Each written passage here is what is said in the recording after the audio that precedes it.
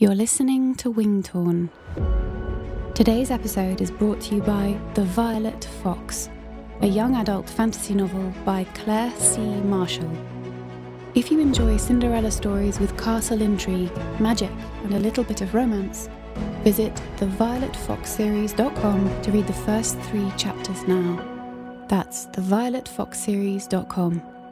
And now, Wingtorn continues.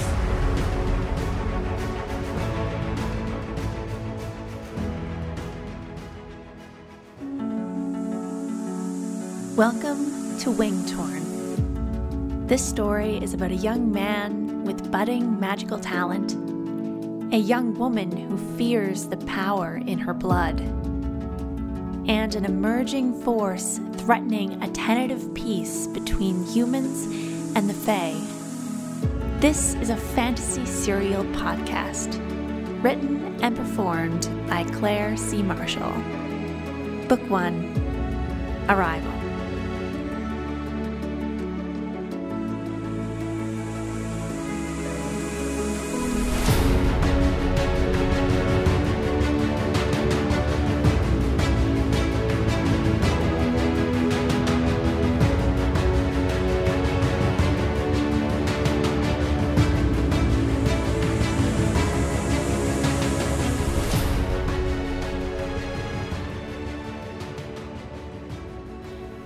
Chapter 15, Fingal. Present day. The girl was safe, but not for long. Fingal pulled the black cloth over his nose and mouth to protect himself from the cool night air as he rode. The wind nipped at an old wound on his arm, but he itched it away. He leaned back in his carriage seat and listened to the horse's hooves against the gritty road and the crunching of the wheels beneath him. The road was full of potholes, but fortunately he didn't have to worry about jostling anyone in the empty carriage. It had been a long 3 days tracking down the bandits, extracting information and Erzhid, but it had been worth it. He'd been able to secure entrance to the capital. Passage papers had been the recent bureaucratic annoyance instated by King Engsgerd. They were required for anyone entering the capital. They had to be signed by the chief magistrate, too, and Fingal knew there was no chance of that happening. Fortunately, the bandits were cooperative after some violent persuasion, and he'd secured suitable noble papers for himself and the girl. They even listed Riona as his sister. A far better charade than father and daughter, or, gods forbid, husband and wife. No doubt it wouldn't be the last hurdle they'd face. At least this time he'd thought ahead and handled this particular annoyance before entering the capital. In less than an hour, he'd be back in Ashdown. Riona had a habit of running away, especially when placed so close to the woods. He smiled. Even at 17, she thought that by keeping her distance, she was keeping him safe. Someday, when she finally realized how small the world was, she'd think differently. He hoped Nora and Donnoch and their young lad had kept her occupied. They had a long, storied history, yet at the end of the day, he was certain Nora would do the right thing for Riona. At least, she'd always tried in her own way. A quick late-night meal with Nora and Donnoch, and then he and Riona would be back on the road for the capital. They'd need to stop in Drohoven for food and supplies, and to pick up an old friend.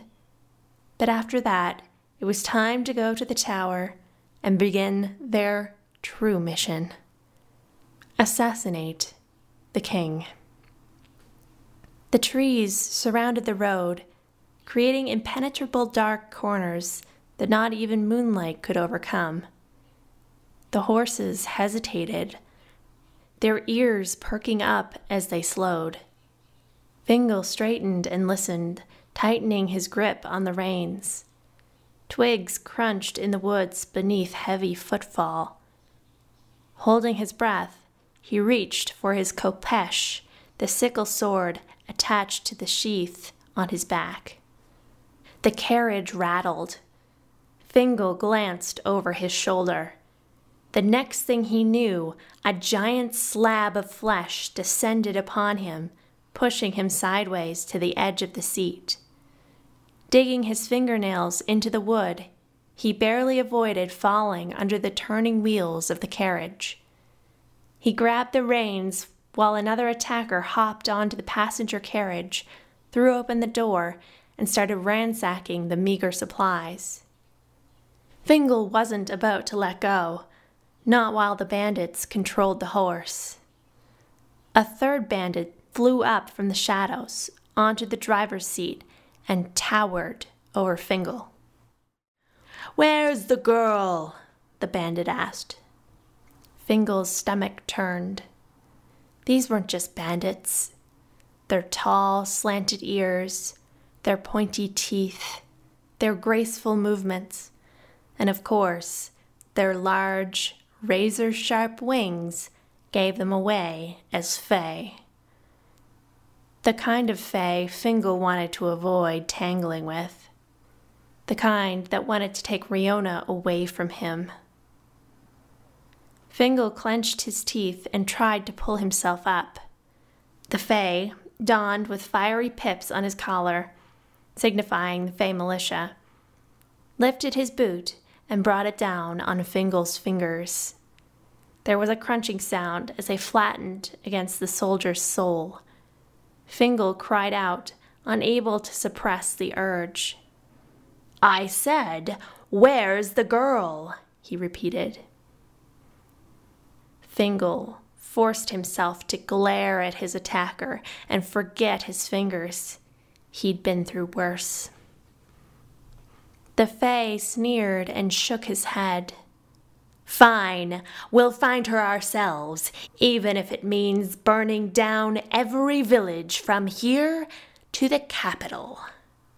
Releasing Fingal's crushed fingers from beneath his boot, the fae kicked him in the face, sending him and two of his teeth flying off the carriage. Fingal landed on his back in the dirt. His back cracked in the most terrible way. In the distance, he heard the laughter of the militia as they wheeled down the road in his stolen carriage. Fingal lay there for a time, his vision swimming, his ears ringing, and his body unresponsive. With great pain and difficulty, he turned his head to face Ashdown. Within the hour, the fae militia would be there. He had to warn her. He tried to reach out to the girl with his mind, but the halo of blood around him made that difficult. What good was this connection they had if he couldn't use it now, at their darkest hour? He couldn't save her. Not this time. Sorry, Riona, he thought, as the night slipped away.